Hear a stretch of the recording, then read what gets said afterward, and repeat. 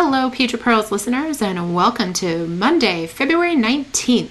Today, we are re-releasing a Pedra publication presentation. Publication originally aired in October of 2021. And just a quick reminder before we get started, this presentation is an overview of a peer-reviewed study and is not a substitute for medical advice, diagnosis, or treatment. Any decisions related to medical care should be made in consultation with a qualified healthcare provider. And as always, if you would like to view the video version of this presentation, please click the link in the show notes. Thanks for listening. Hi friends, my name is Marcus Bose. I am an associate professor of pediatrics at the University of Washington School of Medicine and an attending dermatologist at Seattle Children's Hospital. And I appreciate you spending some time with me today to learn more about our study that was recently published in Pediatric Dermatology, the influence of gender and sexual identity on adolescent skin health. Before I get too far afield, I did want to take a moment to make a land acknowledgement. I'd like to acknowledge that I work and live on the traditional land of the first people of Seattle, the Duwamish people, past and present, and I honor with gratitude the land itself and the Duwamish tribe. I'd also like to give a big shout out to the Pediatric Dermatology Research Alliance and the Society for Pediatric Dermatology who helped fund this study via an SPD pilot grant. I appreciate the funding again for the study and also their support for my career throughout its entirety. So before I launch into the study, I think it's important just to ground us all in the space that we're discussing. And, the most important thing for me is helping us all to understand who is the population that we're serving. So in the United States, over 8 million adults identify as lesbian, gay, or bisexual, and then another 1.4 million adults identify as transgender. In addition to this, there's about 19 million people, or adults at least, who report ever having engaged in same-sex sexual behaviors. So even if someone doesn't identify as gay or bisexual or something out of the heterosexual category, it's still important to understand that some activities sometimes put them at increased risk or likelihood for certain dermatologic conditions. With respect to children and their development, the concept of gender identity typically starts to occur between 2 to 4 years of age, but transgender children typically identify as such around 13 years of age on average. In contrast, sexuality is a bit more fluid, so someone's sexual orientation can change with time, and often children self-identify as gay or bisexual at about 15 to 16 years of age. And it's important to recognize, too, that about 8% of high school children identify as gay or bisexual, as opposed to the 3.5% of adults. And whether that's a change or a fluidity in someone's sexual orientation or just sort of a greater acceptance of sexual orientations that differ from the sort of traditional heterosexual norm, it's not entirely clear, but hopefully will be with more time. The other thing that's important to recognize is that there's a substantial number of barriers to care for individuals who identify as a sexual or gender minority, or you may see this abbreviation LGBTQIA2S+, and that stands for lesbian, gay, bisexual, transgender, queer, questioning, intersex, asexual, or two-spirit. And as I mentioned, there are a number of barriers to medical care for individuals who identify as such. And the first one is just one of availability. So the thing that we want to make sure is that for anyone who is seeking care, that there's a workforce that can treat their specific concerns and that it's within a reasonable proximity and can provide all the services necessary to this population. In addition, the services should be accessible. So are these services for LGBTQ kids in an area where they live? Can they get there effectively on their own if they desire confidentiality or privacy? Are there insurance barriers that we need to be considering? Are there hours of operation? It's difficult for children to get medical care without skipping school or missing school.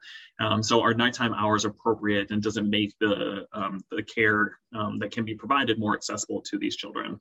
Acceptability is also a really important issue. So if a sexual or gender minority child goes for medical care, ideally that place is going to be LGBTQIA friendly.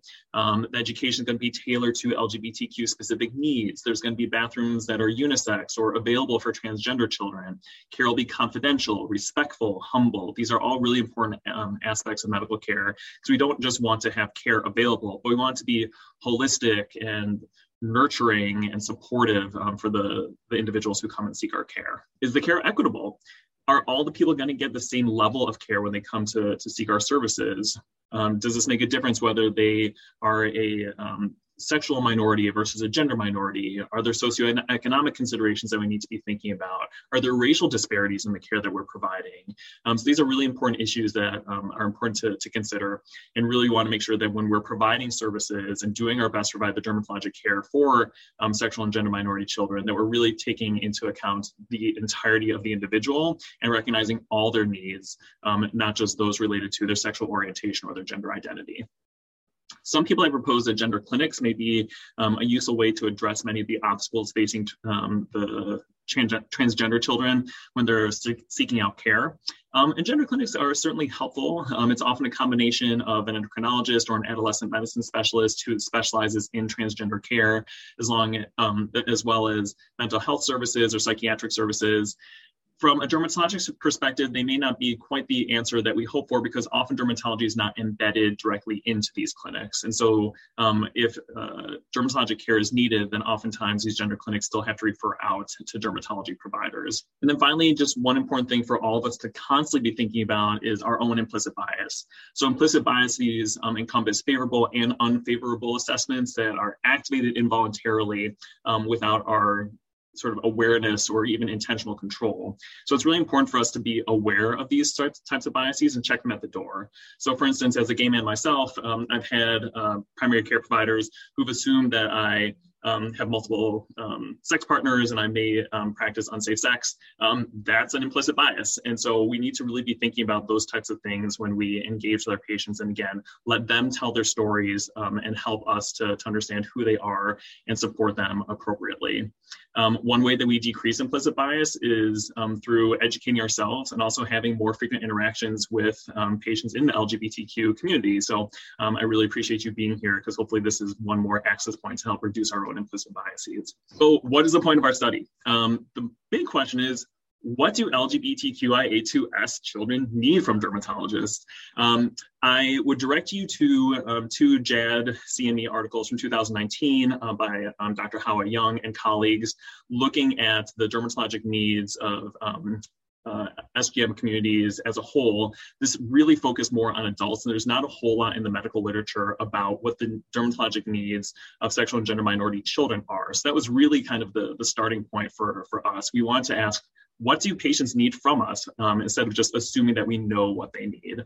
And so the study aims can really be divided into two different parts. The first is to describe the nature and frequency of skin conditions in SGM youth relative to their cisgender and heterosexual peers, and then to explore adolescents' attitudes toward their own skin health and accessing dermatologic care. So our study design is as follows.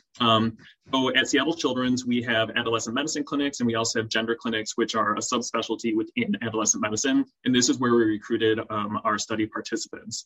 So any child aged 13 to 21 years seen within these clinics was invited to participate in this questionnaire study.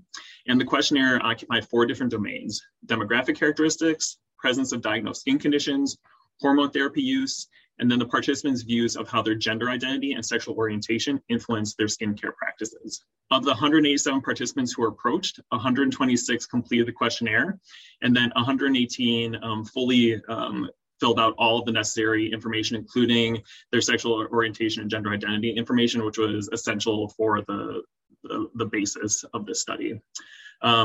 The questionnaire was composed of both open and closed-ended questions. And then finally, data was evaluated via statistical methods. And for questions where we had an open-ended follow-up, so for instance, we asked, does your sexual orientation influence how you feel or care for your skin? And if yes, then how? If there were responses where there was a statistically significant difference in the prompting question, if yes, then we did an exploratory thematic sub-analysis of the open-ended responses to that question. All right, so this is our study population. We recruited 52 cisgender and 66 gender minority, which are defined as transgender or non-binary youth. Since gender identity and sexual orientation are related concepts or aspects of an individual's identity, but they don't necessarily always accord one-to-one. It's important to recognize there's a whole variety of sexual orientations represented in our study as well. So we had 40 heterosexual, 78 sexual minority children. And sexual minority was again defined as gay, lesbian, bisexual, pansexual, asexual, and questioning or queer or other. But we had no one who responded as other in our study. As far as the racial demographics of our study was predominantly white. And age-wise, children were essentially all about the same age, but those individuals who identified as transgender females and non-binary were slightly older at around 17 years of age on average, where those children who fell into other categories were primarily late 15 years, 16 years of age. So the first question that we asked is, are there differences in the incidence of different skin diseases between sexual and gender minority youth and their cisgender heterosexual peers? And what we found is that there's really no difference in the prevalence of skin conditions, including acne, but also acanthosis nigricans, psoriasis, contact dermatitis, atopic dermatitis, injection site reactions, and again, other was given as an option for different cutaneous conditions requiring treatment. We found that there's really no difference in the prevalence of these skin conditions amongst different groups. The one thing that we did find is that atopic dermatitis was more common in heterosexual adolescents, but it's unclear the relevance of this, and that's something that probably requires a bit more study in the future. We did find that on a sub-analysis, when we compared transgender males who were using masculinizing hormone therapy versus those that did not, the acne was much more common within this group, which is consistent with studies that have been done elsewhere. And as I mentioned, no difference in the prevalence of skin conditions based on sexual orientation alone. All right, then we asked, does your sexual orientation or gender identity influence how you personally feel about and take care of your skin? And what you can see here, so the first part of this table is based on gender identity, and we find that there was a statistically significant difference in how people feel or take care of their skin based on their gender identity. So cisgender females, transgender females, and non-binary individuals all felt that their gender identity really influenced how they took care of their skin. Again, in contrast, when we asked this question in regard to sexual orientation, there was really no difference amongst these different groups. It didn't appear that sexual orientation really influenced how individuals felt about or took care of their skin. So on thematic sub-analysis, we asked these individuals, how does your gender influence how you feel about and take care of your skin? And the answers that we got, some were expected and others were surprising. So what we found was that among cisgender females and transgender females, there was definitely a societal pressure that influenced how they felt and cared for their skin. So both transgender and cisgender females expressed feeling heightened expectations to achieve this ideal of soft, supple, clear, dewy skin that required them to spend more time on their skincare regimen and often in turn influenced their mood. And you can see that here in these two quotes that we have from study participants. The first one says, "I feel a greater pressure to keep my skin clean and clear. Based on how it looks, it impacts how I view myself and how I feel. If my skin is more blotchy and I have acne, I feel worse about myself." This is from a 15-year-old cisgender female. Similarly, this quote from a 16-year-old transgender female states, "Girls and women are expected by society to take better care of their appearance than men to fit society's ideal standard." So again, this idea that social pressures are really influencing how females tend to and feel about their skin. The answers from transgender males were a bit more varied. With them, there was a number of different sort of perspectives on how their gender identity influenced how they took care of their skin. So one common refrain was that among transgender males on masculinizing hormone therapy is that they had more acne. And so they had to be a little bit more diligent in taking care of their acne. However, there was a subset of transgender males who saw acne as sort of a quote unquote rite of passage and something that, really proved to them that they were masculine, or it's sort of like real-time confirmation that they were masculinizing, that they were appearing with their internalized sense of gender. That was seen as a positive thing. But you can see a bit of the conflict here. We have first from a transgender male, 19 years old, who states, ever since starting hormones, my acne got worse. So I need to start using face wash and got prescribed an acne cream. And a bit more of a nuanced response says, I feel weird buying skincare products. It's still ingrained in our society that men don't or shouldn't take care of their bodies and their skin. I like to think my masculinity isn't that fragile, but it's hard to feel like other people aren't judging me. I'm also on testosterone and I get a whole lot of acne. And in a weird way, I see it as a sort of rite of passage. In contrast to these, there were a number of transgender males who also express feeling dysphoria because they had to take care of their skin. So you can see this one quote from a 17-year-old transgender male says, I don't take as many showers as I should because of dysphoria. Or this another participant stated, I don't always do skincare because it's seen as a traditionally feminine thing and it can make me dysphoric. So it's just really important to understand too that there are ideals of society that we've all internalized, and this idea that taking care of your skin is more of a feminine activity can really have profound implications for transgender male patients specifically. But again, these societal expectations are pervasive among all adolescents and really influences how they feel about their skin and in turn how they take care of it. We also ask, would you prefer care from a dermatologist who is a sexual or gender minority? And we ask this question because previous studies in the medical literature showed that children, SGM children in general, didn't really have a strong preference for whether their provider also identified as such, and really spoke more towards having a educated, a compassionate, a knowledgeable provider who, was educated and can provide them the care in a culturally competent way. But in our study, we actually found that children who identified as sexual minorities would prefer to have a SGM dermatologist, and in fact would be more likely to seek care from an SGM dermatologist. So this was done on a scale from 1 to 100. 1 indicated that subjects definitely did not want a provider who was SGM. 100 was that they absolutely want a provider who's SGM, and 50 is right in the middle, where they were indifferent to the sexual orientation or gender identity of their dermatologic provider. And what you can see here is that among heterosexual children, they were right around that 50 mark, so it seemed rather indifferent to the identity of their provider, but sexual minority children had a stronger preference for someone who is also SGM. And this played out as well in amongst transgender and non-binary children. When we grouped this based on gender identity, we found that cisgender males and females, again, didn't really have much of a preference or wouldn't actually seek out someone who is SGM versus not. But for transgender males, transgender females, and non-binary children, there was a strong preference for a provider who is SGM, and they would be more likely to seek the care of someone who identified as SGM. And, among the thematic sub-analyses that we did, reasons that we found for the preference for someone who is SGM by SGM children was that it was the expectation that a provider who is also a sexual or gender minority would be more respectful to them, would be more knowledgeable about their specific needs, and better able to create a safe and comfortable space for SGM patients.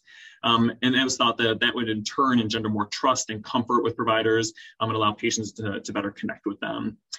And one reason that we hypothesize that this may be a bigger issue within dermatology compared to any sort of primary care provider is that the skin exam is very intimate. And so having someone who really understands the ins and outs of, sexual and gender minority care is really important from that aspect, just because the exam itself is so intimate.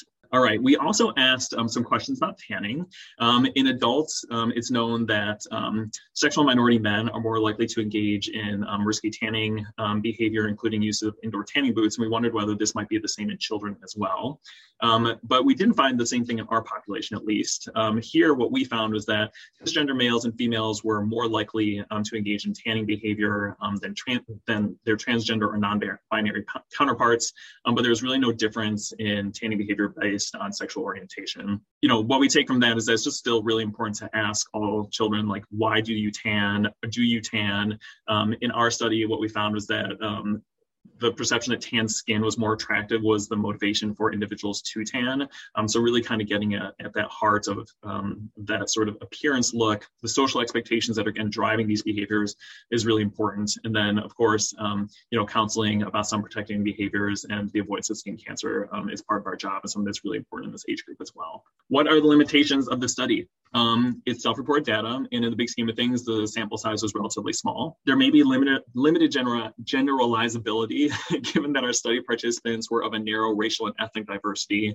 I will point out that the racial and ethnic composition of our study population was representative of King County, where Seattle Children's Hospital is located, but that still may not be applicable to the broader population.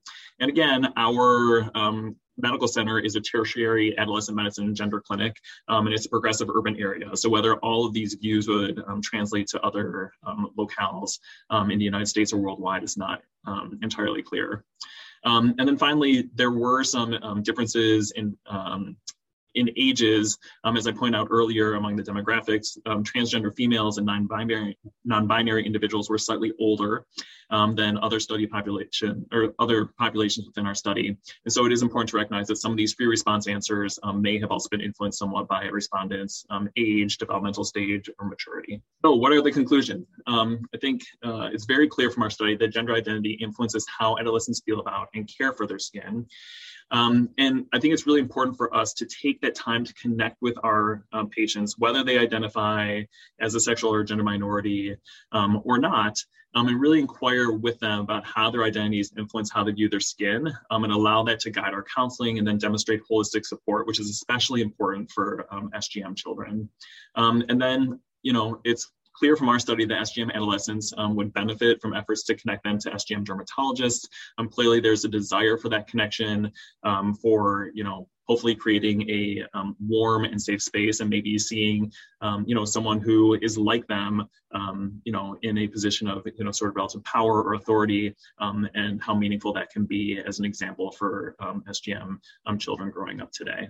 As far as next directions, it would be great to see if our results could be reproduced in a larger study across multiple sites across the United States in both more urban and more rural environments, and then getting a larger population of patients of different ages, so that we can control for things like developmental stage in our responses. That is that. Thank you again for spending some of your day with me, and many thanks again to PEDRA and the SPD for all they did to support this study and my career.